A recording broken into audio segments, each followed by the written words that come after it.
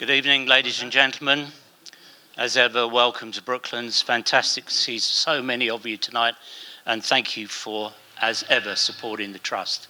A special welcome to our guests and new members. If you're first time here, you're very welcome, and we hope to see you again very soon. I'd like to also offer a special welcome to our new Commercial Operating Officer, who's here for the first time. She's been in the job 4 days and she's still here. Would you welcome Amanda Squires, please?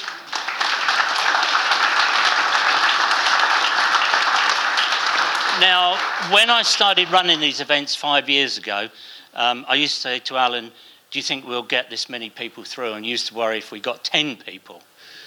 Tonight is a good example. I now worry that I can get all of you in here. It's a kind of a nice problem to have, so thank you. Now, what I want you to do tonight is to imagine that it's just you in a bar, sitting next to a table where three gentlemen who should probably know better are going to discuss the land speed record and its history here at Brooklands. Forget the fact there are other 239 people listening as well. Our first guest to be part of this discussion is one of the Campbell family dynasty. Malcolm Campbell's grandson and land speed record holder in his own right. Will you please welcome Don Wales?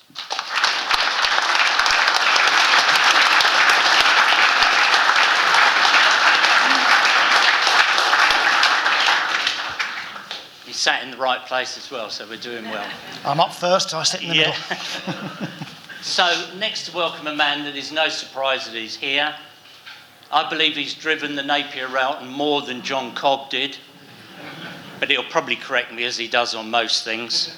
Will you please welcome our former director and CEO and now VP of the Brooklands Trust, Alan Wynne.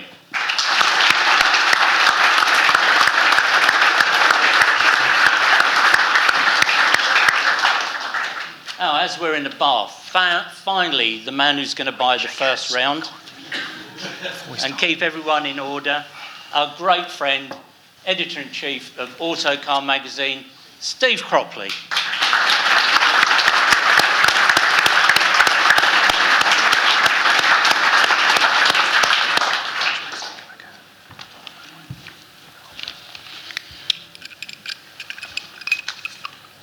Well, good evening, everybody.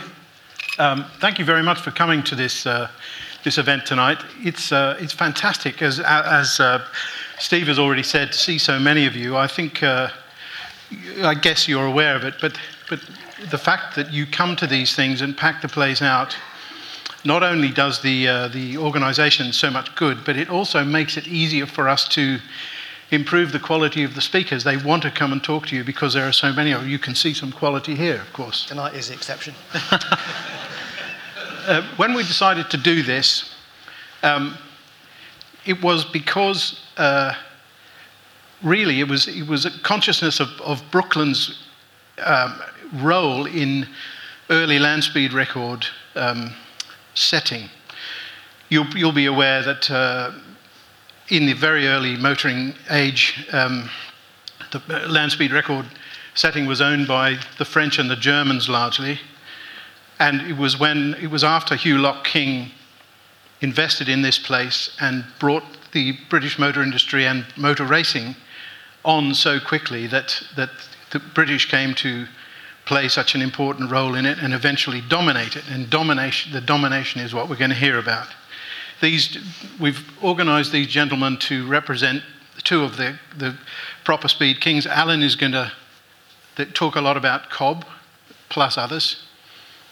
And Don is obviously going to talk about his family plus others. But it's the role of Brooklands that we want to feature. Alan, as Steve said, has probably occupied the seat of the Napier Railton more than Cobb did himself. He'll tell us in a minute. Don is a land speed record holder. It's amazing. Fancy that. You can tell us about that. Yeah, I know you. Hold the modesty, mate. Yeah. Oh, I bet. And we have a third expert tonight. He's not going to get credited, or he doesn't want to be credited, but in fact, The bloke that has done an enormous amount of the picture research that you're going to see is Tim Morris, hiding over here, but he's responsible for...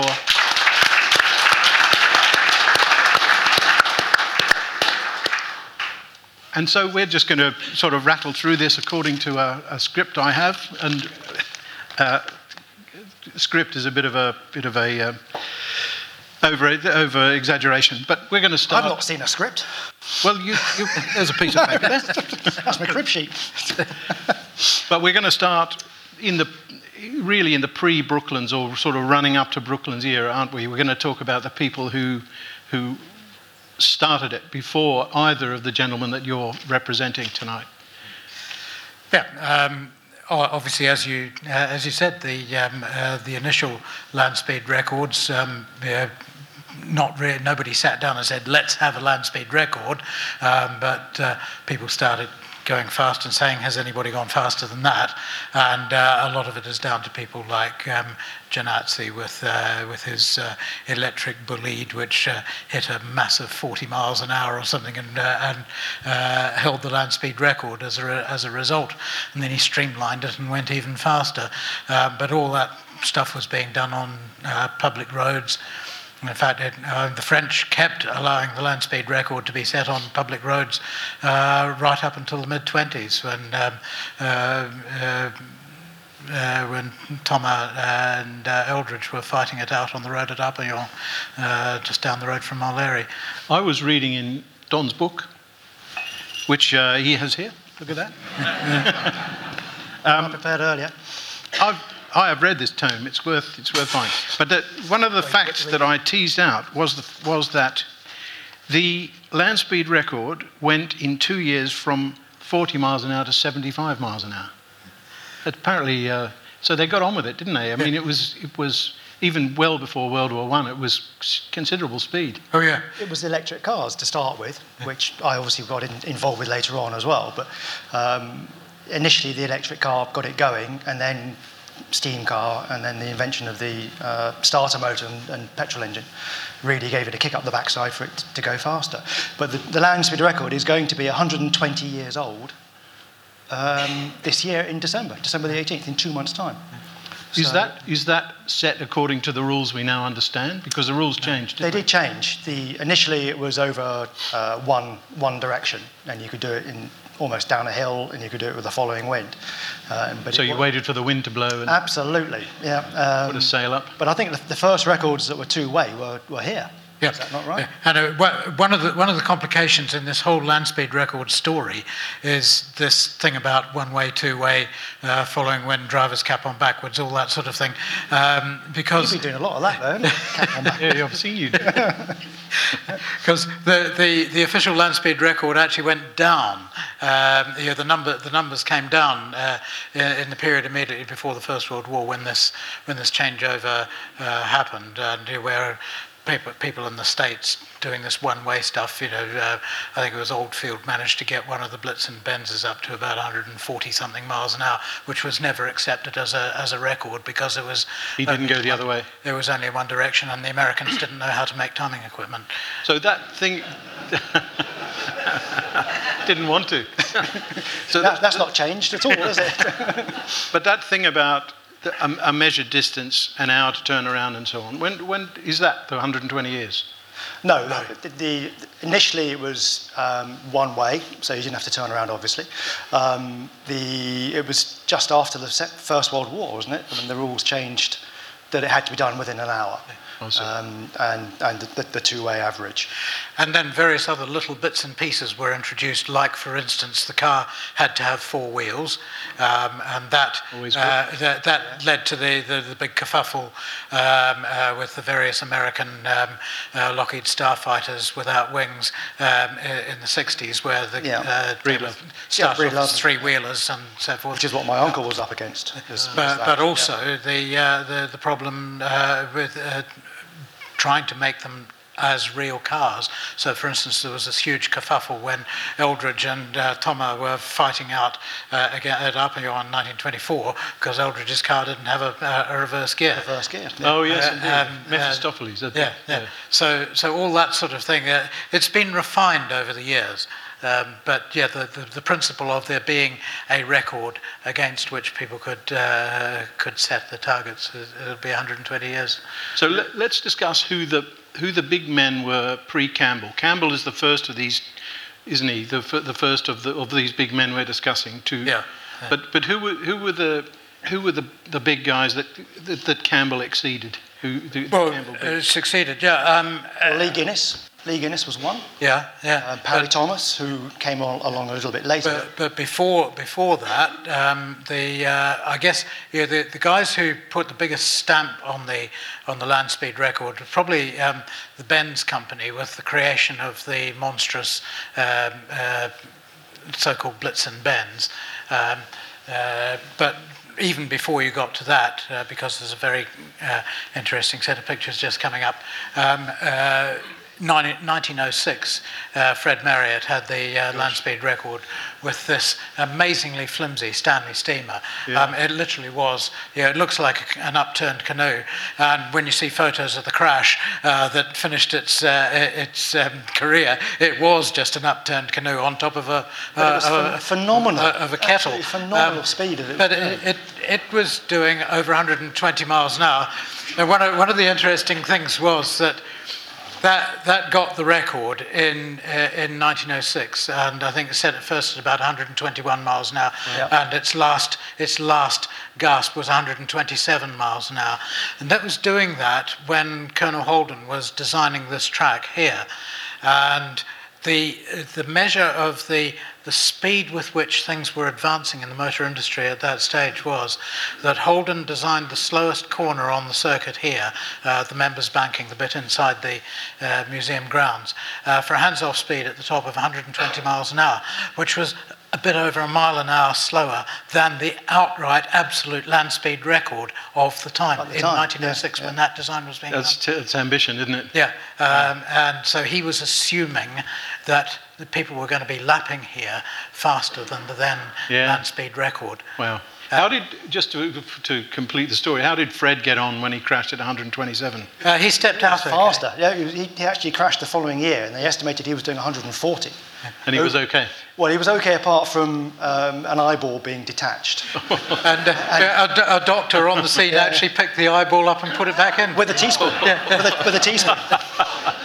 As everybody walks around with a teaspoon, obviously. So pop eyeball. Yeah, and he was fine. Yeah. Okay, so that's Marriott. I've got Hemery here. Who's Now, Victor Hemery was a journeyman driver, one of the first sort of, pay me some money and I'll drive your motor car type guys.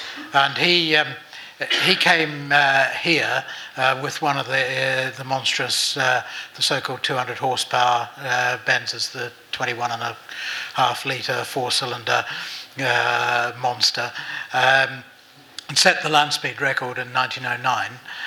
He also set some other records here. There's one of the few pictures of him. Her Majesty's Motoring Press were not very good at taking pictures of people breaking records in the early days. We have very few pictures of either Hemery and indeed Hornstead with their big Benzes. Probably didn't stand still long enough. Yeah. But also, I might be wrong on this, and I'm sorry to interrupt, but he broke the record, Hemery broke the record in 1906 as well, in a Darracq. Now, I know someone in the audience might correct me on this, but he broke the record in 1906, and then my grandfather bought that car from him. It had won the Vanderbilt Trophy as well in America. Wow. My grandfather bought that car in 1909, I believe, and then that's the car that he christened Bluebird, I believe.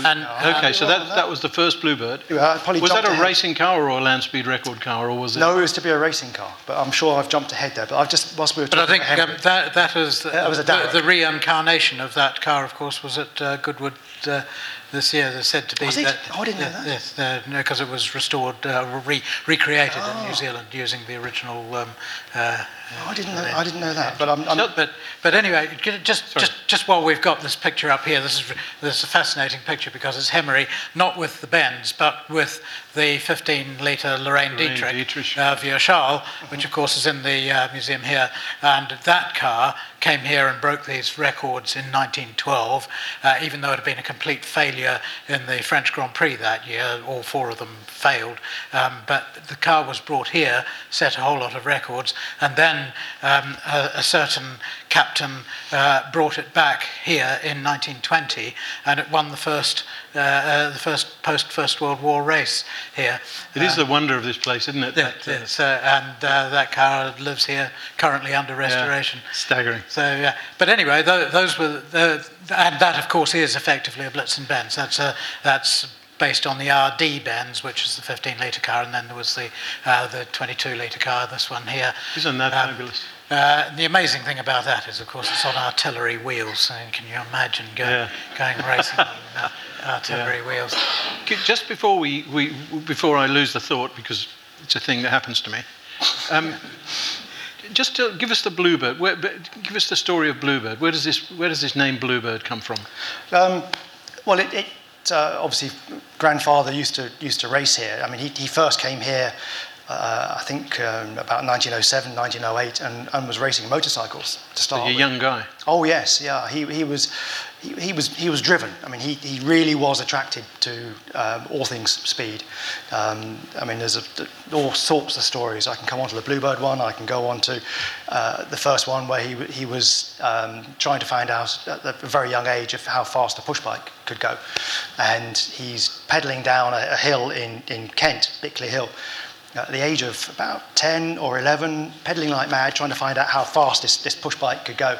And he's gone across a crossroads and nearly knocked over 2 old ladies. And there's a policeman on the other side of the road who notices and arrests him. So he's in court the next day in front of the magistrate. And the magistrate takes a very dim view of this incident with this unruly youth. Speed-crazed youth. Yeah, and my grandfather is charged with riding a bicycle, endangering life and limb on the public highway of 30 miles an hour or something stupid, whatever it was they estimated his speed at. And I can see the judge putting the black cap on as he's passing sentence. and he says, Malcolm Campbell, you stand before me charged with endangering life and limb on the public highway. I'm going to fine you 30 shillings, and I want that to be a lesson to you, and I never want to hear the name Malcolm Campbell associated with such speed ever again. True story. What a story. But also later on, in the same court, same day, the next defendant was charged with wife battery, beating up his wife. He was found guilty and fined 5 shillings. I don't advocate any of that, but there's only 5 shillings beating your wife up. Times changed. Yeah. So, I mean, but he was just always driven to speed. And the first time was with his push bike, and then his first trophy was on a motorbike, a little gold coin medal for an endurance race from London to Land's End. And then he won it 3 years running just to shut his friends up to say it wasn't a fluke. Do you want to just give us a quick burst of Bluebird? Quick burst. Yes, I'm sure a lot of people know the story, but there's an awful lot of fact and fantasy about my grandfather, and I'm not quite sure how we try and prize out what is fact, what is fantasy, what is pure self-promotion. Because he was big on self-promotion. He was indeed, yeah, very, very much so. He liked himself a lot.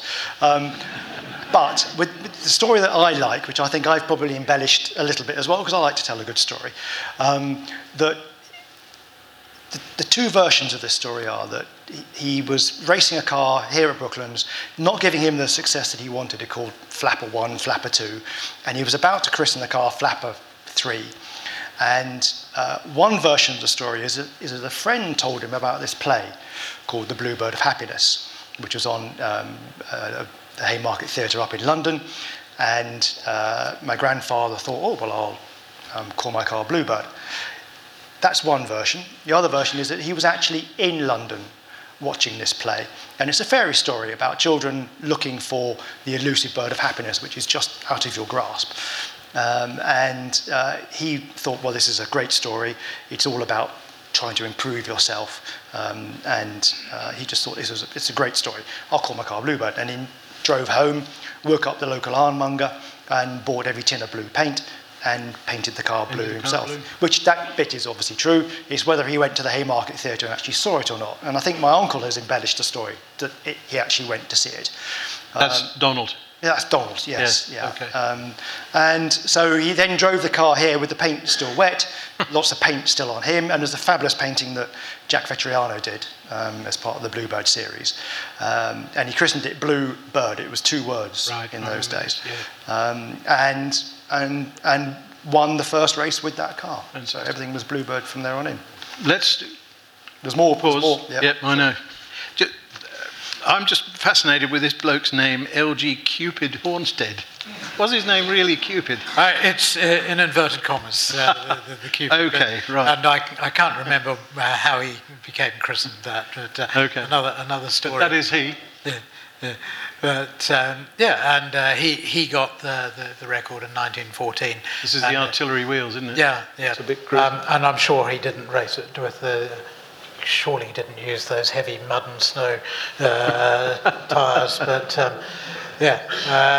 these were amazing vehicles, and because you could just gear them up, and they had the power to do it, and of course these cars lived on. Yeah, torque, wasn't it? Afterwards, because Zabrowski had one of these cars post-war, and indeed his car was dismantled and the gearbox out of it went into Babs, which we will come on to later on. So they had a great deal of life, and there's 2 of them now running.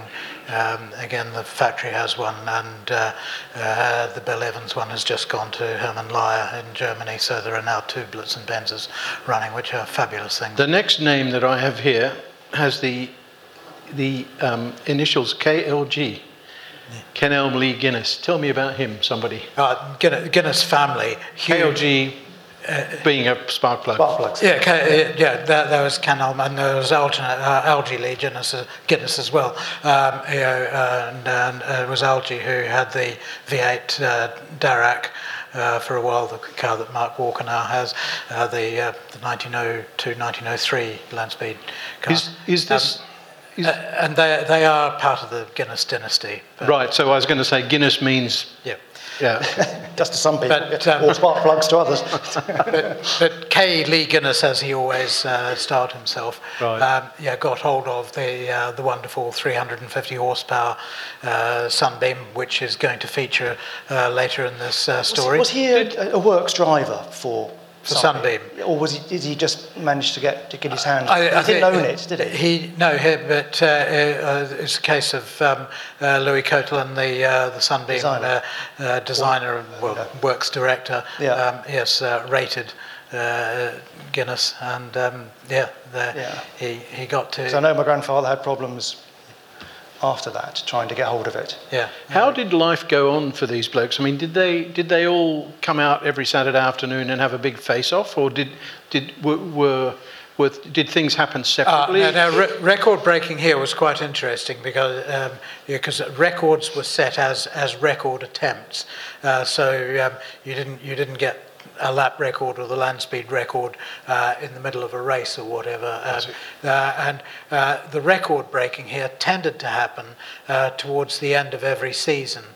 October was a good time for breaking records when the motor racing calendar was getting a bit thinner, and they would have sort of record breaking sessions at the end of the season.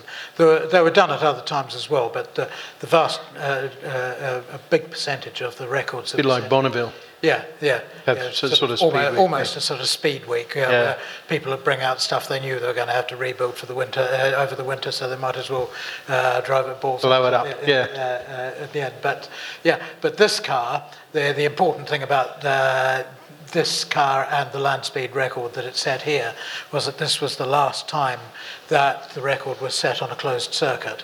And even though Brooklands was a very fast track, at the time it was the fastest track in the world, but it wasn't fast enough. The space just wasn't great enough because the railway straight is less than a mile long. And if you're timing even over a flying kilometre and you've got a corner at each end, clearly you are not able to develop the sort of speeds. And the thing is, of course, the car here got a world land speed record of about 122 mile an hour. By the time Campbell got it onto the sand at Pendine, he was able to get up to 150. So the next same basic car. Right. The next name that I've got here is associated forever with Pendine, which is the transition you're talking about from circuit to. So Pendine was the sort of go-to place for all of them, was it? At that? Yes, in the UK. It's the best. It's the best beach in the UK for that sort of thing, because you could get about 6 or 7 miles. 6 or 7 miles of straight sand, Yeah. but usable probably up to 5. Yeah. So Parry Thomas, big name. He's you know, I'm not an expert, but I've heard of Parry Thomas. He died at Pendine, didn't he? But he did a lot of good stuff before. Yeah, Parry Thomas was. And he's central to this history. He is, absolutely. Okay. Very important. People probably know the story. He was chief engineer at Leyland Motors, designed the eccentric but wondrous Leyland 8, of which they made a production run of 18, and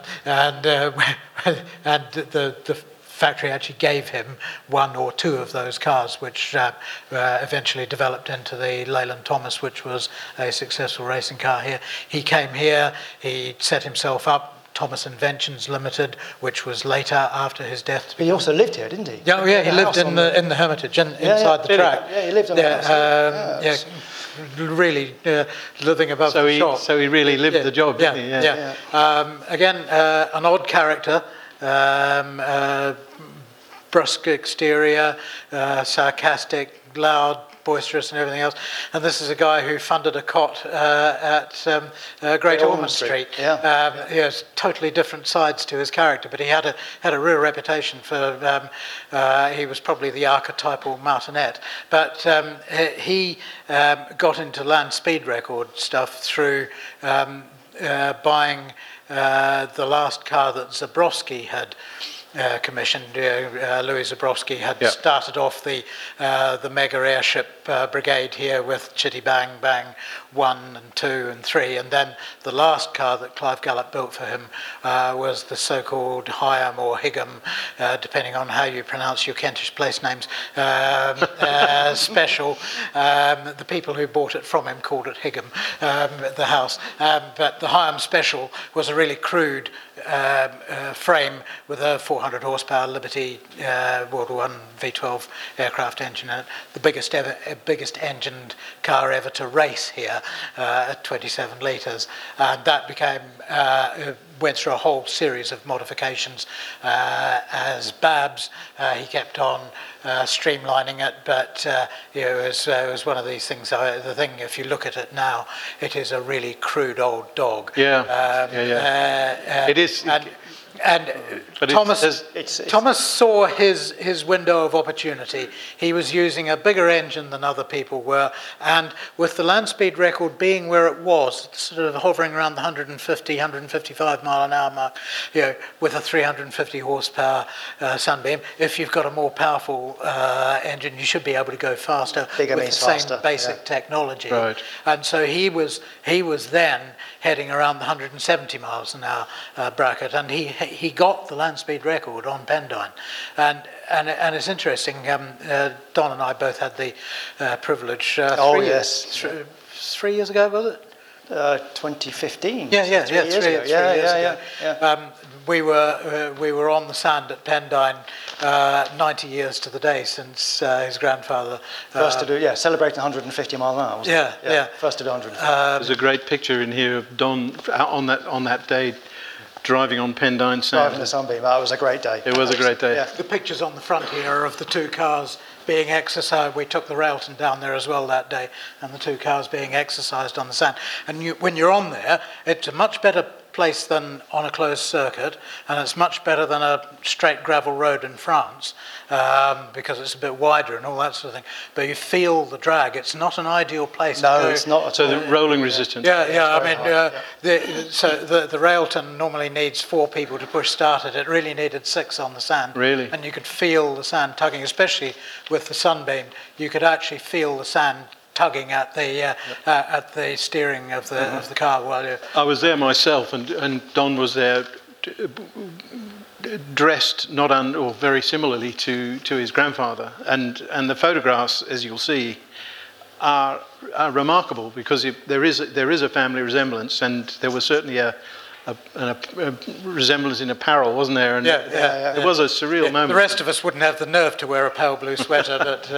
Well, my grandfather was a good-looking bloke, though, wasn't he? He was.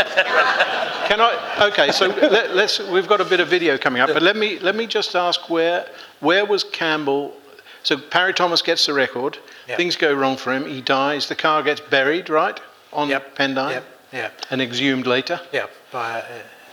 Where's Campbell during this time?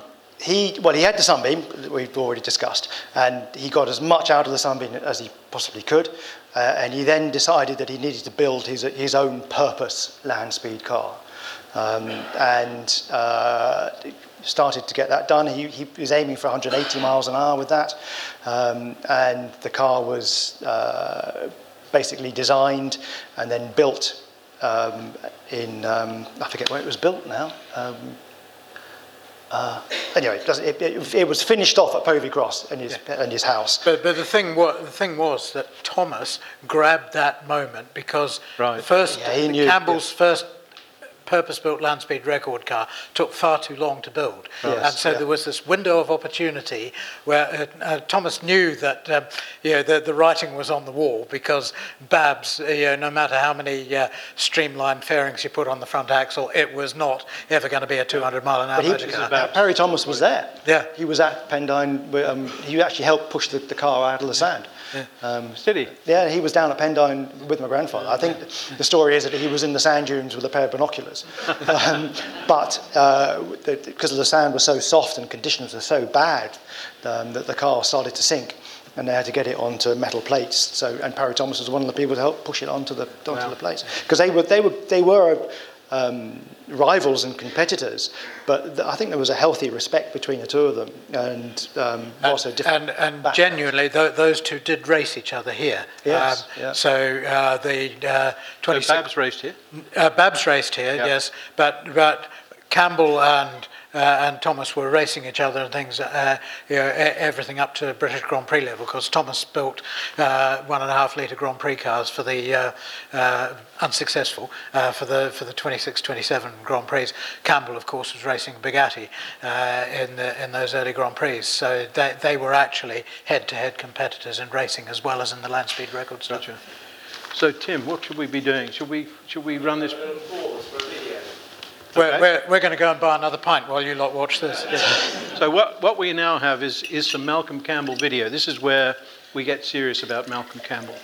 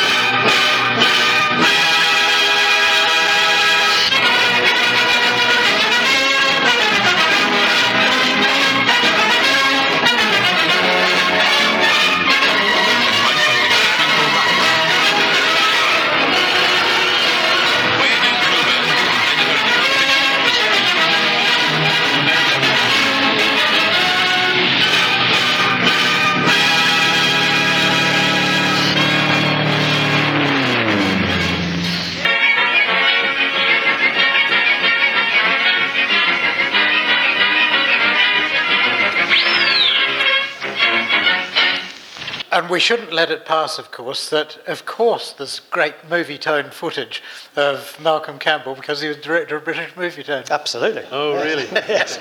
So this goes to your point about how he was so good on very self-promotion. publicity conscious. Yeah, absolutely. I think one thing, just go back a little bit, that we must really emphasise what a centre of attraction, what a centre of excellence Brooklands became, because it attracted all of these people who wanted to go fast, and all of the engineers or mechanics who wanted to be part of this new world of motoring. And the only place that they could come to was Brooklands. And Parry Thomas really was, I think, almost the galvanizing catalyst for this. Because when he set up his own engineering business, he also got Thompson and Taylor involved. And without Thompson and Taylor, we wouldn't have had Reed Railton, who also helped design cars as well, which my grandfather tackled him. That Bluebird, I was going to say, it's such an extraordinary looking car when you contrast it with the cars we've seen previously. Which the last one. The one that was Well, how did that come to be? Who designed it? Where did you know? I mean, my grandfather's Bluebird, it evolved and changed over the years of its history. The first one that was built in 1927, 1928, then evolved over the years into the monster that went on to Bonneville in 1935. So it's the same car? It's the same car, stretched and changed. It's a bit like Trigger's broom, I think. It sort of ended up with being... It's the same frame rails. Yes. And, and I think the steering gear lasted most of its life. I think that's about right. But everything else was... It started off with a Napier Lion engine, which was the go-to engine. Yeah. It was saddled with a fairly unfortunate gearbox designed by Mr. Maina, which was going to do wonderful things, but weighed about as much as a London bus and didn't actually change gear. And then it was refined, and this is where the first bit of glue that binds this whole story together comes in. You've got Parry Thomas, but you've also got Reed Railton, and although the original Bluebird was designed, the main design was done by Amherst Villiers of Villiers Supercharged 4.5 litre Bentley, all that sort of thing fame. It was Reed Railton who was then the go-to man to try and get your land speed record car to work properly, and he then got involved and gradually. Railton was just an inspired engineer who was in the Brooklands. He came to Thompson and Taylor. Well, after Parry Thomas was killed, the company, rather than Thomas Engineering, it became Thompson and Taylor. Ken Thomas and Ken Taylor. And then they employed Reed Railton to be their designer. And Railton was their wonderful asset. Yeah, absolutely. He was their mad designer type person for everyone to come to. Obviously prolific producer of cars too. All sorts of things. Because before he came here, he'd done the Arab sports car, and then obviously he was involved in Thompson and Taylor with the Riley Brooklands, turning the wonderful little Riley 9 into a sports car. That was started off by Parry Thomas, and then Reed Railton got involved in that. Reed Railton did the chassis for the ERA. He did obviously Cobb's cars. So he's, as you say, the glue. Yes. What's happening? What's going on here? Well, that's grandfather. That's grandfather's first car. He left home quite early on after a bit of a row with his father, and ended up at apartments, and convinced one of his neighbours that he needed to have a car.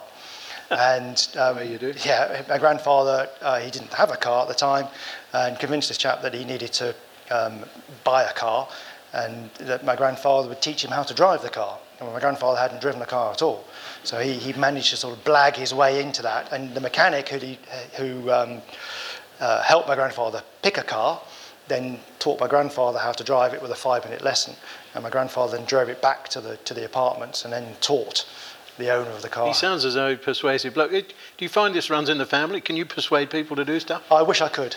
It's almost impossible. I try. But yes, he was an incredibly driven man, and I'm sure we're going to touch on some of his personality traits and everything else later on. I mean, he wanted to be the first person to fly as well, and built his own plane. Here. Yes, that's a picture from World War I where he became a ferry pilot. Oh, and another. That's the one. He built that himself. Did he? In a shed in Orpington somewhere.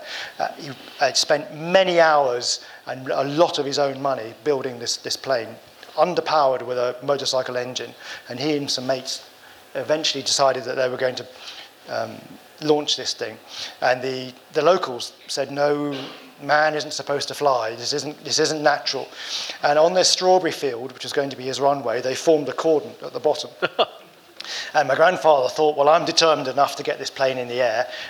These people will clear off out of the way. And the people at the end were quite determined as well, and they weren't going to get out of the way. So as the two were coming head on, grandfather pulled back on the stick, and this thing sort of managed to sort of hop over them, belly flopped into the strawberry fields. There's strawberries and wings and propeller flying everywhere. Grandfather then realised that this thing was underpowered, so they rebuilt it with a view of putting a bigger engine in it. That still didn't work, so he thought, well, actually, I need to start again. I'll put it into an auction. And he put it into an auction hoping to get his money back. It cost him about £750 or something, and the auction got stuck at £270, and he was at the back of the auction room and put up his hand and said, and 30. So at £300, he bought his own plane back. He put it into the auction the following week, and it sold for £25, which was the commission for the previous sale. But so he gave up flying temporarily and then got back into racing. But that was the start of a long and successful career as a crasher of aeroplanes. Yes. There's other lots of stories of him trying to find a decent bit of sand in Africa, and he crashed the plane once there, and then he was told about finding sand as a place to run a land speed. Yes. But that is at the time when he'd obviously done Pendine, and he was been thinking about Daytona, but Henry Seagrave was already going out to Daytona. So he's another great name that came into just coming into it. Yeah. And he was told about this place in the Sahara Desert, but he crash landed there and got captured by the locals and managed to escape from them. Then he was told about a stretch of sand down in South Africa, Vernock Pan, and if I remember rightly, he was a passenger in this plane that crashed on takeoff. It flew into a tree. And he was a passenger, but he badly cut his face and nose and was in a bit of a state. But they patched him up, put him into another plane, and that crashed on takeoff as well. And so he ended up in hospital. What was it? What held him up? I mean, it sounds as though he was somewhat hand to mouth. Persuasive in. Well, he inherited a little bit of money from the family because they were diamond merchants, and again, there's all sorts of stories about how and the family fortune was accumulated and what happened. One story, if I can be so bold, is that.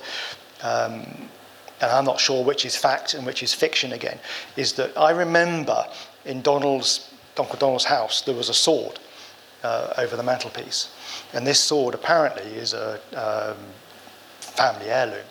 That apparently the story is that my grandfather tells is that Bonnie Prince Charlie had 5 swords made by an Italian swordsmith called someone Ferreira, I've forgotten his Christian name now. And these are famous blades that this chap came over from Italy. He was brought into Scotland to make lots of swords. But for the story to fit, Culloden was 1745, and this chap came over in the 1600s. So my grandfather says that this sword that was made by this blacksmith on commission of Bonnie Prince Charlie, given to one of his great-great-grandfathers, and this sword was then handed down through the family line. So that's my grandfather's story. But if you do the maths and work out, well, Ferreira wasn't alive when Bonnie Prince Charlie should have commissioned him. However, if you look at another side of the story, is that Ferreira set up these blacksmiths with apprentices. So the sword could have been made to the same sort of, by one of the apprentices. But is it still around, this sword? I'd like to ask my cousin that, because she's supposed to have it somewhere. This is Gina. But yes, it's Gina. But again, that's one story. Another story is that we had a relative also who fought at Waterloo. My grandfather said it was one of his direct descendants. So it is a direct descendant, but slightly off kilter from the same family that fought at Culloden. And it's possible that their sword came from Waterloo. Another side of the story is that he just bought it from a junk shop. What's going on here? There's a perfectly worthy-looking car which seems to have been...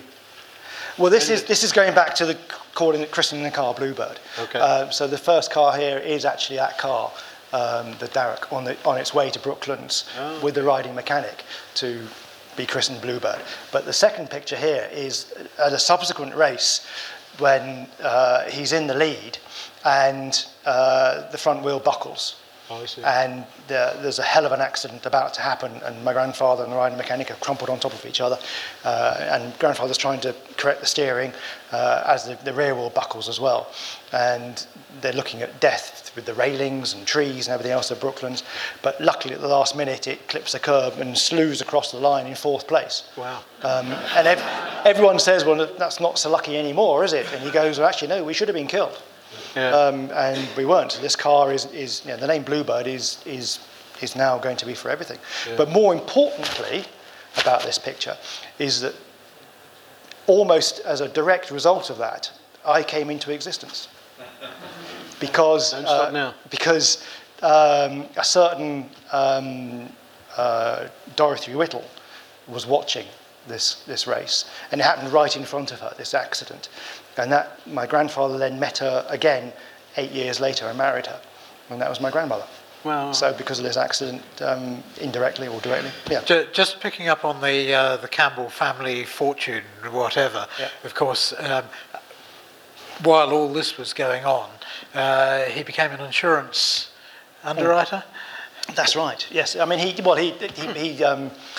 the family wanted him to go into the jewellery business, but he fought against it and went into insurance and ended up working at various places. But he was the first person to insure newspapers for libel. Yeah, he started a whole new business model, which was Quite successful. Going for hacks. Libel insurance for hacks like you. Yeah. And interestingly, for those in the audience, especially the new chief operating officer, he did that at Tysers, who are the museum's insurance brokers. Well. Oh, the same? Oh, I didn't realise. Yeah. Oh, wow, that's great. Yes, because he was at Tysers. Yes, yeah. Is this a moment to be talking about, how are we, Tim? Talking about Seagrave? No, not quite. Not quite? Okay. Oh, well, that's That's the Napier. the Napier Lion engine. So that's the 1927 car. Yeah. Isn't it? That's so handsome. Isn't But I just love that. I mean, there's a picture later on, which I think is up on here somewhere. There we are, over there, where he's taking his hands off the steering wheel to wipe the windshield because he can't see where he's going. Oh, yes, that's famous, isn't it? Yeah, at 180 odd miles an hour. There's all again, wet sand flying everywhere. Yeah, whether or not he was a bounder and a cad, he was bloody brave. Oh, absolutely. Yes, because this sort of thing, wrestling. These cars are not your power-assisted everything thing. These are very, very mechanical motor cars, and to be driving a car like that one-handed, trying to get the sand off your windscreen and goggles so you can see where the leather flying hat, no Yeah. seatbelt, Yeah. goggles, and just a steering wheel to hold on to. Yeah. How fast was that? The record was 174, give or take. Did he take the record with He that? did. Yes. That was That was the 174. Yeah. Amazing. On Pendine. But that was the last time, because then Parry Thomas was killed shortly afterwards trying to break that record. I see. And that's when Parry Thomas was It out. is a thing of beauty, isn't it? It is. Yeah, it's a shame that the car then evolved into what still was a lovely car, the 1935 Bluebird. Yeah. But it went through a couple of really ugly phases in between, though. Didn't It did, yes, because again, Malcolm was a privateer. He was self-financed, and didn't have the money to start all over again. And I know when you went to Reed Relton to say, well, here's my car, it needs to go faster, and Reed Relton apparently said, well, you need to start again. But my grandfather said, no, you've got this, you've got to make it work. Yeah. He'd already spent £20,000 or something on it at that stage, hadn't he? Oh, I don't know if it was that much, but it probably was. Yeah. I mean, I think... Was the inheritance gone? Well, yes, possibly, but also, I mean, again, he Sorry, the term "he" in this context is because your grandfather was a great one for making other people's money work very hard, wasn't he? He was, yes, apparently so. I mean, there's stories of, yes, getting other people to invest in businesses that he didn't put his money in. The basic concept was if a job's worth doing, it's worth doing well with somebody else's money. Yes, possibly, but I mean, I don't know. I mean, he was a very clever man in his own right, and I think if you can convince people to give you money to do things, then and if they're stupid enough to part with it, maybe. But yes, yeah. I wouldn't like to get drawn into too much of an argument on that. But what we have got here, again, thanks to Tim's research, is another part, a really important element in this whole story, and as we get on to Cobb as well, it's the dependence of these guys on small numbers of really key players. And we've already mentioned Railton, who was the glue who held this whole land speed record industry together in the 30s. But Campbell had these two guys, Leo Villa and Leach. Yes.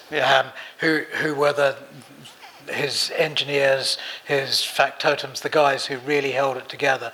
So they were the sort of supporting team that really kept Campbell's thing going, just as Ken Taylor was the man who kept Cobb's whole competition career together. And these guys in the background were really, really important. Yeah, it's amazing. You wonder now what motivated such people, don't you? Because they were very selfless. I mean, Villa was still around when Donald was in Australia. Absolutely. Still. Kept going with the tour.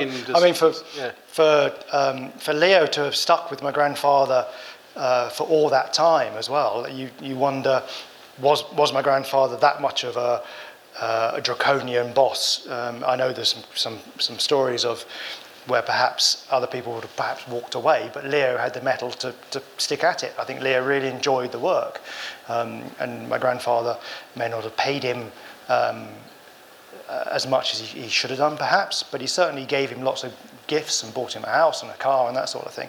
And there's one story where apparently my grandfather, when Leo was starting some of the racing cars, he would put the advanced and retard lever at the set point, and my grandfather was sitting in the car, and my grandfather would tweak it a little bit, and Leo would be starting the car up. And on one occasion, he really badly strained his wrist, and Leo lost his temper, and Leo said, "Will you leave that lever alone?" But he shouted it really quite aggressively at him, and my grandfather shouted back, "Don't you talk to me in that tone of voice, Leo." Villa. You didn't call him Leo, he said Villa. And never again did Leo talk to him in that tone of voice. But you can see that there is a little bit of abrasion going on there all the time. But Leo says he did enjoy being a riding mechanic. I suppose he was close to the centre, wasn't he? He was, yeah. Sorry to be a dimwit, but which one is Leo Villa? He's the one on our left. Right. Yeah, So the right of the picture. Yeah. Okay. Yeah. And this car progresses beyond. That's 1930. Still got single rear wheels, isn't it? Yes, it's 32, 33. Yeah. Give or take a year or two. Right. Yeah. And that's it. So that's 33. Where's that now? Well, that evolved. So that's the first car that then evolved into the twin wheel monster that went on to Bonneville. Okay. And that car is now. Other than making guest appearances on one of His Grace's arches at Goodwood, it lives at Daytona. Yes, it does. Yeah. In the Speedway Museum. Yeah. And it should be somewhere else, but that's another story. That's Brooklands. Yep. Every time he broke the record, almost, he came back here and did his victory lap in front of his adoring public here at the track. Because this was the logical place to do it. Yeah. I mean, the cars lived here.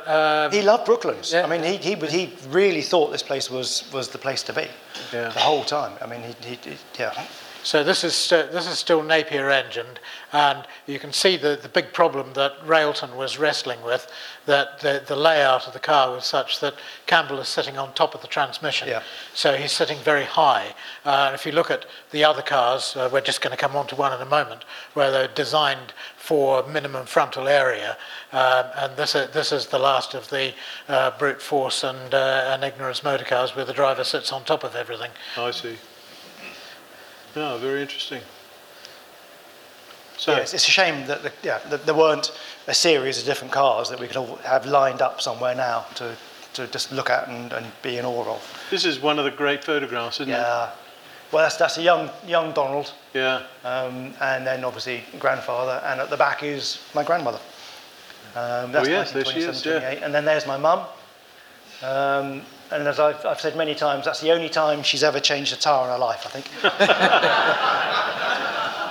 And Donald. I mean, the two of them were a couple of little scallywags. They really What were. is that? What is that vehicle? Well, they had. is that a scale model? It's a Bluebird pedal car. Well, I'm not sure if that one was electric or pedal. They had pedal cars and electric cars, a little Bugatti as well, Wow. scaled down toys, which was just fantastic. But the two of them were, little scallywags. There's one story that I've got time quickly that, there's my grandfather used to like having a bonfire, and they would follow him around, and if he found some leaves in the garden, he would just burn them, turn a little bonfire and get it going, and then stamp it out and move on. Well, in the height of the summer, these two used to copy that. And one of them would be the person that set the fire, the other one would be the fireman to put the fire out. And they didn't realise that they set this little fire up next to a haystack. And they then argued over who was going to be the fireman to put it out. And sure enough, the real fire brigade arrived because the whole haystack went up. 60-foot flames. Yeah, went Oh, up in smoke. But there's some wonderful stories about them getting into trouble. Amazing. And then Malcolm would have to punish them. I mean, Malcolm had a very strict Victorian upbringing, and I think that carried through to the way he brought up his children as well, to a degree. I think Donald got a wallop, as my mum used to say, quite regularly. But then Malcolm had a wallop quite often when he was a kid at school and with parents. It was just Life, yeah. life at the time. Yeah. But I don't think my grandfather ever hit my mum. She never ever said anything about being walloped by him. She only had good things to say about him. Whether that's rose-tinted spectacles or it's the reality of it, I just don't know. But I don't think he ever did. There's some lovely photographs of him when he's been racing here, and the children have obviously just run towards him at the end of a race, and there's a big smile on his face. He loved his kids, there's no doubt about it. I know he found Donald quite frustrating, but I think anybody would have found any Donald frustrating. Yeah. There are various tales about Donald struggling to sort of meet his father's expectations. Yes, I think so. Yeah. And that was seen as perhaps a motivator for what he did. I think so. Going on to that later on, maybe, but I think Donald was, as a kid, was very accident-prone, very clumsy. I don't think he was particularly clever at school, so I think he was always a little bit of a, you could do better type thing. If you just put yourself to it, you could do try better. harder. Yeah, but he was always there, keeping an eye on and watching. And Leo used to look after him. Leo used to try and protect him. This photograph, I think, is part of a famous set, isn't it? I've got a version of this, and in my place in London, and this is the car being displayed to the hacks, isn't it? There's a just outside here. Yeah, absolutely. So that's now got the V12 Rolls-Royce engine in it, the R-Type engine. Yeah, so this is the final version, and of course the shed outside of which it is being displayed was Malcolm Campbell's shed, which was later taken over and at this stage belonged to Thompson and Taylor. Oh, I see. So this is where it all happened. More incest with the just outside the bar. And he got to design a proper windscreen by the look of it there too as well. but no enclosed cockpit. No. which would have just helped aerodynamics so much more. Yeah. I'm not sure what the next picture is, but this car did go to Bonneville and get the record at 300. Oh, there we are. Well, that's Daytona. He went to Daytona first of all, and thought that Daytona would give him 300 miles an hour. But I mean, he was always beating his own record at this stage, because Henry Seagrave had been killed in 1930 on Windermere. Henry Seagrave had broken the land speed record, and I think he'd moved on to the water speed record and given up on the land. So Malcolm was only beating himself. The Americans had dropped away, and he was just inching it up. He wanted to be the first to do 200, but Seagrave beat him to that. Yeah. And he then wanted to be the first to do 300. And going to Daytona was a disappointment. Yeah. There's pity that picture of the car on Daytona.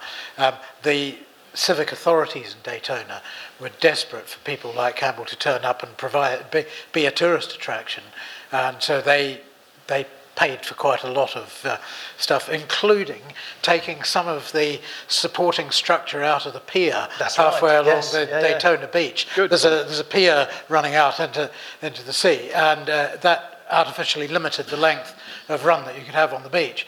And I mean, sheer madness when you look at it now. Health and safety would have a fit. Yeah. But they took out several of the supporting struts of the pier so that he'd have a 50-foot wide gap that he could drive through at 300 miles an hour. And that was still too narrow. I mean, can you imagine doing that? Well, it was 150 odd miles an hour, trying to steer your car on sand where you're not getting complete steering control anyway, to go through this gap. Oh dear. Yeah. Still 301.1? Yes. And again, that I mean, my grandfather didn't have it easy. A lot of people think that he broke records just like that, but it took him sometimes many weeks waiting for the weather and conditions to be right. And this record was hard fought and hard won as well. And then eventually, when he gets to the other end, he's done the 2A average. Tires have blown up on the way. He's been covered in hot oil, and bits of bodywork have peeled off. It's quite a challenge that he got to it. And then the timekeepers come over and say, "Congratulations, you've done 301 miles an hour. Isn't that fantastic? Great, well done." And he's been hoisted up and it's been celebrated. And then a few minutes later, they come back, the timekeepers, and say, we've made a bit of a mistake. It's 299.9 miles an hour. And my grandfather said, "Well, can't you just round it up?" And they go, "No, it's 299. And he went, "Oh, God's sake."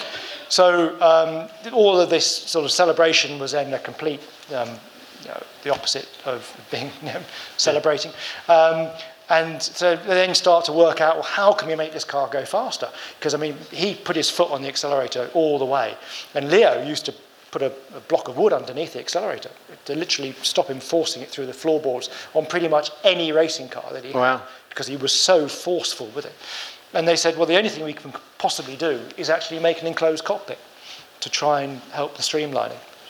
And as they're trying to sort of sketch this out, the timekeepers come back and say, Sir Malcolm, great news. Our first calculations were correct. The second ones are incorrect, and these are now the correct figures. You've done 301 miles an hour. Isn't that brilliant? And he swears at them and says, "You actually spoilt my finest moment." Because he was so keen on being 300 and thought he'd done it. Yeah. So they have the partial celebration, and then the anticlimax. Amazing. And then it's back to 301. This is a Vetriano painting, isn't it? It is. He used that as his inspiration for Bluebird at Bonneville. Yeah. So where's Seagrave in this? Because he's already dead, is he? He's already yes. So we've jumped a little bit. I don't know if... and that's the trouble, because all these stories are interlinked. We're going to have to bounce backwards and forwards a bit. Right. But yeah, Seagrave, sort of real boy's own hero, from not desperately well-off background, but Eton and all that sort of thing, and sort of blonde, blue-eyed, film star looks, all that sort of thing, and not unlike yourself, Alan. Yeah, indeed, but perhaps not quite as good. But and he got to drive some of the amazing cars. The top one, of course, is the Slug, the Slug. twin-engined Sunbeam. Bodywork developed in the Vickers wind tunnel here, as were quite a lot of them. But he was a works driver for Sunbeam. Yeah, is that yeah, right? yeah. So he was a natural. Yeah, a lot of Brooklands went into this car, even though it wasn't built here, because again the learning, I suppose. the streamlining side of it, Yeah. the wind tunnel work down here. So that car, eventually got up to just over 230 miles an hour. Twin Sunbeam aero engines, although they're not actually. Sunbeam were quite mad. They kept on building special things. Everybody else would take, we've got a great aero engine, let's use it in a car. So they did a special version of their aero engine. They sort of mucked bits and pieces around, and I think the engines in this car have only got 3 valves per cylinder, where the engine is based on had That's 4. right, I heard this, yeah. And all this sort of nonsense. Yeah. And then they called them Matabeles or whatever they were, so that people would think they were the aircraft engine. Anyway, it was, again, big crude monster, but it did the job. Both engines driving the rear wheels, unlike the later cars where twin-engine cars, you spread the load between all 4 wheels. That car obviously is now at Bewley, and they are making progress on getting one of the engines working. That's so right. that we Yeah, might yeah. actually This see car that running. below is when they discovered This is the lack of frontal area. This is Golden Arrow. This is an absolute stunner. This is Yes, Captain Irving's. Is this the one that's design. only ever done 11 miles? That's or right. something? Yeah, 11 miles. Yeah. Literally. Straight out of the box onto Daytona. Did its 2 runs and never ran again. Fabulous, designed to fit around a Napier Lion engine with the radiators and all the tankage on the side there, filling in the gaps between the wheels, so very, very streamlined. Driver sitting really low, just like a P3 Alpha, divided final drive, so the driver sat down between the propeller shafts rather than on top of the gearbox as Campbell was doing. And an absolutely stunning thing, because at this stage, the Lion is not a desperately powerful engine. No, wasn't that one of the reasons the Slug existed? Because the Lion was running out of poke. Yeah, well, These things. the Lion, even in supercharged form, when Railton was using it later, he was struggling along with about 1,400 horsepower per engine. But this is an absolutely stunning bit of kit. Yeah. It's worth a trip to Bewley just to look at it. But it really did the biz. But Seagrave got the record and then retired from all forms of motor racing. How long did it last, the record? That one only A few weeks? year. Oh, a year. Yeah, yes. It will take. Well, yes, 1929. Oh gosh, I'll have to look. I heard an expert muttering in the corner there somewhere. It's behind you. Yeah. Well, my grandfather's in 1931. Yeah. So a year and a half. I don't know if Ray Keach had gone out before. No, that was earlier on. But and then of course he not for the first time became a land speed record holder. Who decided to go and get the water speed record instead, and with Miss England. And Now, according to Tim's piece of paper here, it now there's says another video. John Cobb. It says John Yeah. Cobb. Ah. So where's Cobb in all this? Where is Right. he? Is he learning? Is he? Yeah. All right, let's do the video, and then we'll do the backstory.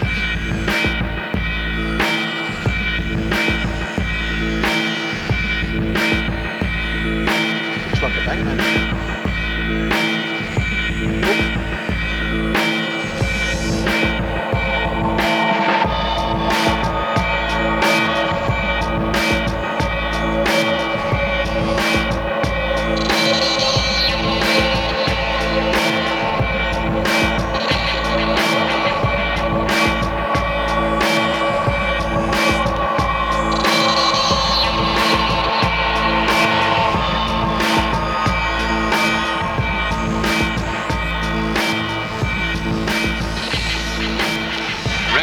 made to be broken. John Cobb follows the example of Sir Malcolm Campbell, who last week smashed his own water speed record. Driving his Railton car, Red Lion, over Bonneville Salt Flats, Cobb has put up the land speed record to 368.85 miles an hour.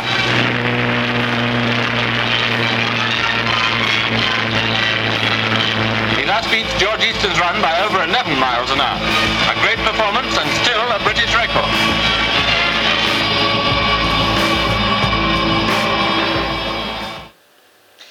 So, John Cobb, the very opposite of Malcolm Campbell, almost painfully shy, lots of evidence of lacking in self-confidence. A big guy, always a big guy, even as a school kid. He was a big kid. Lived just up the road in Esher. Long line of successful fur brokers, which is the company business, where So self-financed. yeah, again, Yes, self-financed, looking for sponsorship, but not in the way that it's done today, where the sponsors pay for your entire Formula One operation. They're looking for bits on the side from the likes of Castrol and other people. So what were his footsteps? What would... Yeah, really, really interesting. So, where Campbell just assumed that he was going to be a great flyer, he was going to be a brilliant racing driver and all that sort of thing, Cobb came here initially and just watched people racing. As a kid, as a young lad. Yeah. And then plucked up the courage to offer himself up he started off as a riding mechanic to a guy called Ward with a big Fiat Grand Prix car, and eventually was rewarded with a drive in the Fiat, and did moderately well, came third in his first race, won his second race. But didn't he assign himself to Thompson and Taylor as well? Wasn't he a junior mechanic there as well? He said, there was a long relationship with. And I think because they then saw something in him. Yeah. And that's why they sort of invested their time in him as well. As a kid. Because he clearly had the wherewithal to get on and buy competitive motor cars, and he was being rewarded with races in other people's cars anyway. But he eventually took the big step and bought the 10.5 litre land speed record V12 Delage, the car which, if you go and sit in our 4D theatre car that we used to help make that film. And he raced that for some time, and then wanted something bigger and better than the Delage, which was not that fast a motor car. And eventually he commissioned Thompson and Taylor to build a car that would do the job that he wanted. Already he wanted to have the fastest racing car at Brooklands. He wanted to have a car that would race and win here and be the fastest possible, but also the car that he commissioned would be capable of breaking long distance records. I don't think he ever saw himself as being a really fast competition driver. He was the sort of the Jenson Button to a Lewis Hamilton, but capable of very disciplined, consistent driving, which is absolutely crucial to this long distance record breaking, which is where... And this car is the Napier Railton? Yeah. And with the Napier Railton, he, in a magic couple of years, 1935, 1936, he set the ultimate lap record here at 143.44 miles an hour with the Railton. Then took it to Bonneville in 35, got the world 24-hour record up to 137 miles an hour, then went back to Bonneville in 36, and that car, with a team of 4 drivers, became the first to average 150 mile an hour for 24 hours, a record that he held for about 2.5 days before Ab Jenkins got it back. But the great thing was that But Cobb got to the stage very quickly where he realised that Mr. Ebblewhite had the measure of him as the handicapper here, and he wasn't going to win races. With the car was too competitive against the other specials and so forth of Brooklyn. So Mr. Ebblewhite decided the results of things, did he? Mr. Ebblewhite Pretty much. was a very insightful man, and he knew all the dodges that were going on. The people who built their engines with a whole lot of compression plates under the block, and every time you went out and raced, you took out one of the compression plates so that the car would go progressively faster all the way through. And he understood all that sort of thing. And the Railton actually raced here surprisingly a few times. There was only 8 or 9 times that it actually raced here, but won over half its races. It was spectacularly successful. It was just better than the rest. Yeah. More money was spent. Why was it better? Because it wasn't necessarily engine power, was it? No, I mean, in absolute terms, it was probably the most powerful car, other than maybe the Bimatori Alfa Romeo that was racing here at 535 horsepower, but it weighed over 2 tons, because the side rails are 10 inches deep. They're absolutely massive, even though the engine is light, only weighs 900 pounds. The car itself, and the back axle weighs as much as an Austin 7. It's a stunning thing. But The torque output's pretty spectacular. yeah, 1,300 foot-pound at 1,800 RPM. Which for people who get all excited about Bentley Bentegas, having sort of 600 and something foot-pound. This is Cummins diesel Territory, stuff. But so he eventually, in 1937, he retired that car because he knew that he couldn't win more races, and that's where he changed over to tackling the land speed record. And he was the man who was brave enough and with deep enough pockets to go to Reed Railton and say, the car you want to build, I want it. And build the amazing teardrop streamliner. The Railton Just special. before we get on to that, what do we know anything about the relationship between Cobb and Campbell? They didn't see eye to eye, I think, is quite... Because they were different characters, mainly, or just possibly, rivals? Yeah, well, they were rivals, but I mean, being the rivals, I don't think was the sort of crux of it. I just think that they just took a somewhat of a dislike to each other. Yeah. And my grandfather would be doing a public meeting, doing a speech, and he would notice John Cobb in the front row, and John Cobb would sort of sit up and make himself quite big, and my grandfather would lose the plot a bit like I feel today.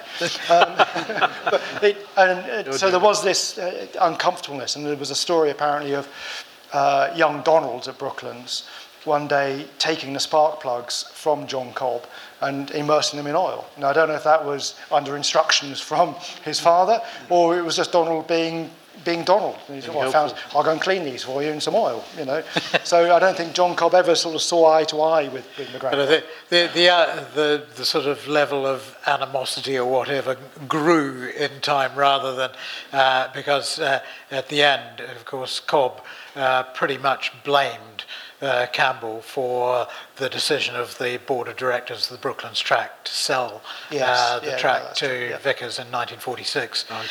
Campbell having first cornered the market in the shares of the Brooklands Track Company, so a large percentage of the £330,000 that Vickers paid for the site went into the pockets of one Sir Malcolm Campbell. Well, what else could you do with the circuit then? Although Cobb resented it enormously, he sort of regarded it as his track. Yes. It was the only track he ever raced on. He did record-breaking stuff elsewhere, but this was the only circuit he ever raced on. And he was a local boy, and the whole thing... I think he raced in... Ireland. Ireland, because that first race... the TT. TT, because apparently he had I think it's a great story. He had a crash, hit a bank of soil, and the car turned upside down with his riding mechanic, and they were both thrown clear, and they were both all right. And then they were seen scrabbling around on the tarmac like a couple of madmen, and people thought, they've lost the plot here, what the hell's going on? And it's purely because the riding mechanic had lost his false teeth in the impact. Trying to find his false teeth. But Cobb regarded that whole incident as being sort of confirmation he was absolutely right not to like small motor cars. It was a Riley Brooklands that fell over. Yeah. He didn't like small motor cars. He probably didn't fit him too well. Yeah, no, he didn't. No, He was a big man, and when he was flying, another of the parallels between Cobb and Campbell was that they both ended up as ferry pilots for His Majesty's Armed Forces. Campbell in the First World War, delivering aircraft to France, and Cobb in the Second World War. Even though by then he was approaching 50, he was in the 88 delivering aircraft to France. What were the difference in age? About 15 years. Okay. Cobb was the younger by about, he was 1899, I think. Yeah, And your grandfather was 85. Yeah. So, Cobb was too young for the First World War and too old for the second. But he acted as a... He did stuff, and he was regarded, unlike Campbell, he was regarded as a model flyer and a marvellous... Well, my grandfather couldn't have been too bad. I mean, he did write a book, which was a self-published book on how to fly planes, and was made an MBE. But again, to crash things, the difference was that Campbell lacked the self-confidence. He was convinced he wasn't going to be a good enough pilot, and they actually... He was in the RAF VR as flying a desk, and it took others to persuade him, and they actually flew him around in aeroplanes, persuading him that he could do this, and actually be a frontline pilot. And he ended up being the commanding officer at White Waltham. Described him as the best possible officer and an excellent influence on the rest of the pool, and never bent an aeroplane. So a very, very different sort of character. Tell us about this car. This is Railton's finest hour. This is definitely Railton's finest hour. Everybody else was going to the following the blunderbuss school of thought. The Campbell car at this stage has got a Rolls-Royce R, the Schneider Trophy engine, so 2,500 horsepower, whatever, and weighs about 7 tons. Easton had been breaking records with Thunderbolt, which was an 8-wheel monster with 2 of these big Rolls-Royce engines in it, and weighed even more. And Railton designed this thing, and it weighs 3 tons. And it's got 2 of these ultralight Napier Lion engines, second-hand. They came out of Betty Carstairs' racing speedboat. So they're already old engines. They're 10-year-old engines when they went into this car. And were they in series or? The car had a backbone chassis, just like a Lotus Elan, but bent. S-shape. Bent into an S shape, and then the engines were hung off the side sort of pannier style. How interesting. And the rear engine drove the front wheels, and the front engine drove the rear wheels. No connection between the two other than the roadway, but there was a single shift lever for the 3-speed gearboxes, but they were synchronised by the fact the wheels were running on the road. Wow. And it had all sorts of really clever bits of engineering in it. Railton really did think this thing through. He made it ultralight. He went away from the prevailing thought that you had to have a great big tail fin to keep the thing stable and pointing in a straight line. So he got rid of the tail fin, minimal frontal area. The body you could just pick up, and to do anything on the car you had to take the body off, and it would just be picked up by a group of people and just walked away with it. This is in almost definitive form. When it first came out, it actually had an open cockpit, and they ran it a couple of times to the open cockpit at slow speeds and said, forget that, put this little conning tower on instead. And at this stage it doesn't have the fairings over the wheels, which it needed for streamlining.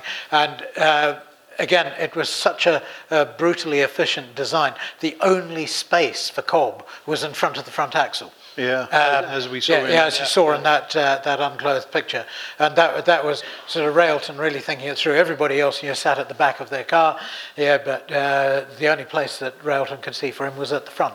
So that's where we put him.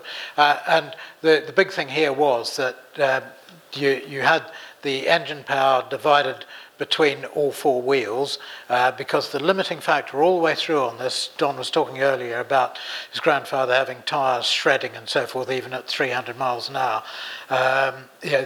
Dunlop were doing their best to build tyres that were fast enough for the cars. And what you had to do was cut the amount of power and the amount of weight that was being fed through each wheel. So the 37 Bluebird had dual rear wheels to spread the load out. And this thing... 35 car, sorry, yeah.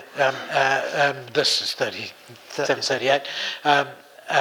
So ultra streamlined, teardrop shape, everything as the aerodynamic theorists would have it. And this combination of very lightweight, no ballast in this, whereas Bluebird had lead in the back to aid the traction. The traction, yeah.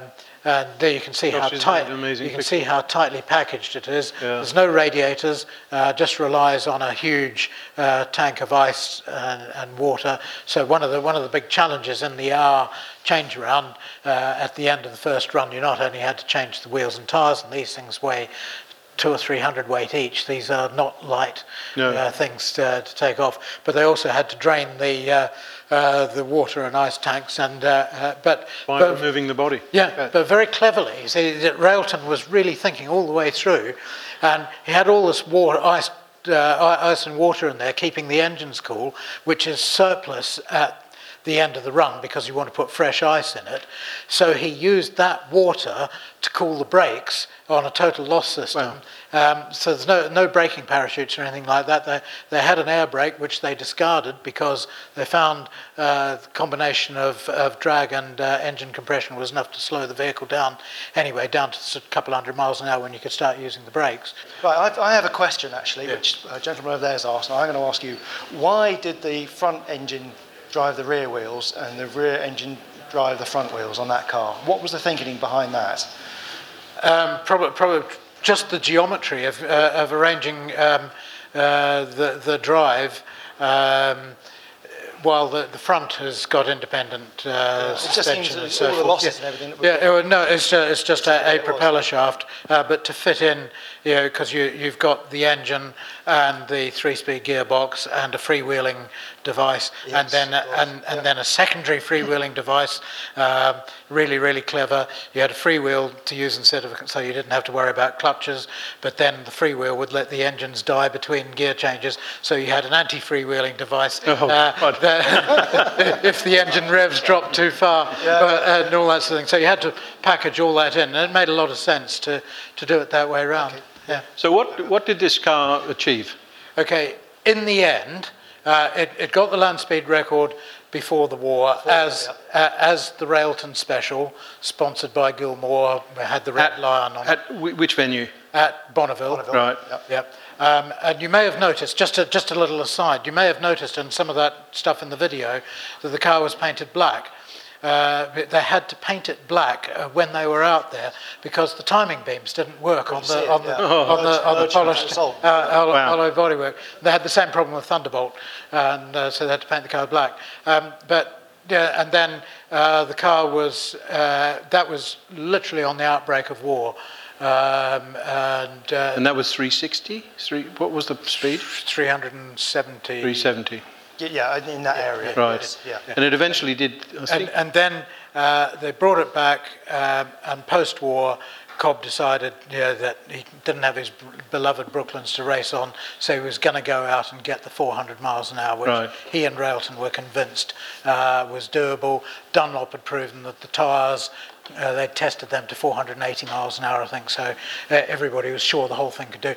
They went out, they had a lot of problems with the post-war runs, including the almost unheard of thing of a Napier Lion engine failure when one of the camshafts on one of the engines seized. But eventually, he did the ultimate.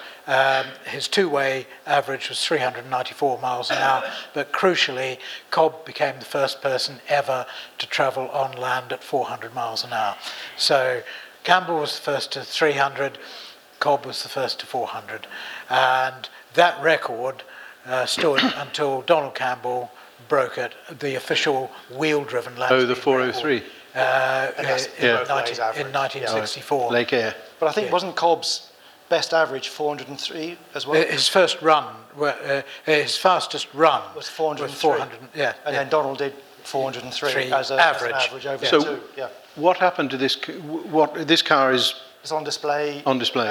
In Coventry. Birmingham. The old Museum Oh, of Science and Industry, okay. now Think Tank, I think it's called. Think Okay. yes. Yeah. Jolly And it sits there with its body raised up off, so you can actually see this That's right. wondrous In fact, I've been. mechanical packaging. And what happened to Malcolm Campbell's career? Was it over when the war came? Or? No, he was happy that he'd broken the 300 barrier, and people thought that he would retire from record breaking, go into politics or TV stuff or film stuff, being the presenter. Yeah. But he did retire from land speed record breaking and went into water speed record breaking, Of course, yeah. which was even more dangerous than the land.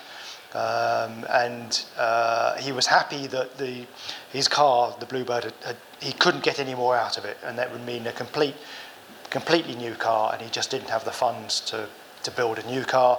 And his good friend George Easton had beaten the record 2 years later, so he was happy that it was held by a Brit, but more importantly a friend, George Easton. I'm not sure what his reaction was when John Cobb beat it, but there we are. It's probably another story.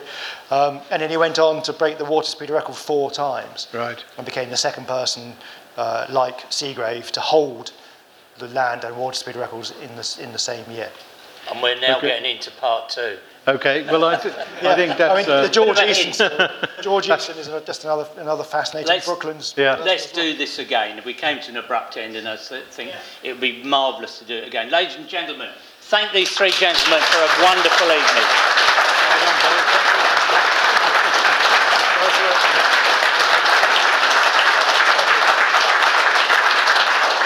I've torn the script up now, so I'm sure there are a couple of questions. If we can take them, hands up. Anyone? Gareth, I can always count on you for a question. Someone asked Don what he's doing now, by the way. Okay. Obviously, this week we've seen the Bloodhound project grind to a halt. That's obviously massively more complicated, perhaps, than some of the land speed records we've been talking about. Do you think it's impossible to generate the funds to do record breaking these days? It's always been impossible, I think, is the answer to that, really. And as time has got on, it's becoming more and more impossible. But there are people like Richard Noble who will continue to try and raise money to achieve these records. And without it, we need that spirit of adventure. And we need people like Richard pushing the boundaries. And we need people like Andy Green to drive these cars. I really hope that someone does come out and rescues Bloodhound. And as we said at the beginning, £25 million is a significant amount of money. But to some of the big corporates out there, it's nothing. So it is impossible. But if anyone can do it, it'll be Richard. I went to Bristol the day after the announcement to interview the administrator. There's a story in Autocar, on the Autocar website. And the guy that is now the administrator, who's in charge of running the factory and all the rest of it, implied to me that he would only have taken the job if he had thought that there was some chance of a good outcome. So he's not there just to sell the assets. He said there are very few assets, by the way. A lot of the bits and pieces are owned by benefactors or people that are sponsors in kind. So there's nothing really to sell. The thing will be worth something if it succeeds, and their aim is to help it succeed. He also makes the point that 25 million quid is a lot less than it takes to operate the slowest car on a Formula One grid. Yeah, Gives some thought, doesn't it? Another question, ladies and gentlemen. And by the way, Don is so modest, he's got some books for sale here. Okay. Oh, did I mention that? You at all? didn't mention no, the I didn't. books, No. no. It's a good book, I read it. Yes. Oh, Harry, there we go. Quick one, where are all these cars? They seem to be sort of dispersed in different museums, some in Daytona, some in Birmingham. Is there a definitive list where all these record-breaking cars are scattered around the world? I think it might be in the back of this book. Hey! Just a few. I mean, it lists a few, but they are scattered around the world. But I mean, fundamentally, Golden Arrow, the 350 horsepower Sunbeam, the Slug, the Slug, and the Donald Campbell's Bluebird are all at Bewley. The twin-engined Railton is in Think Tank at Birmingham. Thunderbolt was destroyed. Thunderbolt was burnt out, need one say, in a wall store in New Zealand during the war. Richard Noble's 2 cars are in Coventry. The Coventry Museum, yep. They are about. Yeah. My grandfather's car, the final version of it is in Daytona. If you Google them, they'll bob up. They are around. Yeah. But you need to buy the book, really. You need to buy it. You need to buy the $7.99. book, okay? I'll even sign it. There you Yeah. go. 25 quid Have we talked about the signed. book at all? No, we haven't. No, we haven't talked about the book. Another question. We'll make this the last one because I know you're all keen to win the tin of WD-40. So, any other questions? I know we've cut this off briefly, but I'm sure you 3 gentlemen will come back and revisit this. I think you're not going to even have the option, are you? And one more question, maybe. Gluttons for punishment. One more question. No, my question is on what are you up to now, land speed record-wise? We can probably go on to part 2 to explain that. There is another project. I mean, I do currently hold the steam car record, which was funded by Charles Burnett, who allowed me to drive his car, and that is just such a fabulous project and story. It took 10 years to do from conception to world record. Where did you do it? Edwards Air Force Base in California, which it was just 10 weeks of a heat wave in a desert, if you can imagine that, trying to get a steam car to work that didn't want to work, and it's a fabulous project.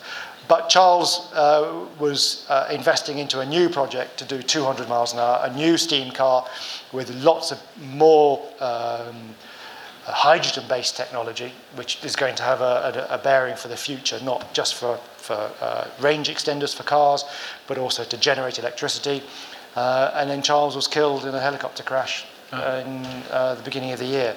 So we're still trying to get that project to have its own life, which luckily it does, and hopefully get a steam car to do 200 miles an hour in a year or 2. At Edwards? Possibly Edwards, possibly Bonneville.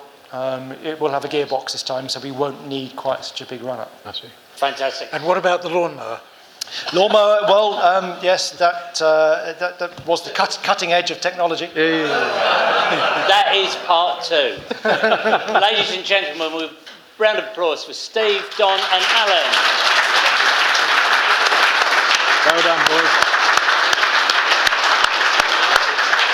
Now, ladies and gentlemen, as my normal wingman and light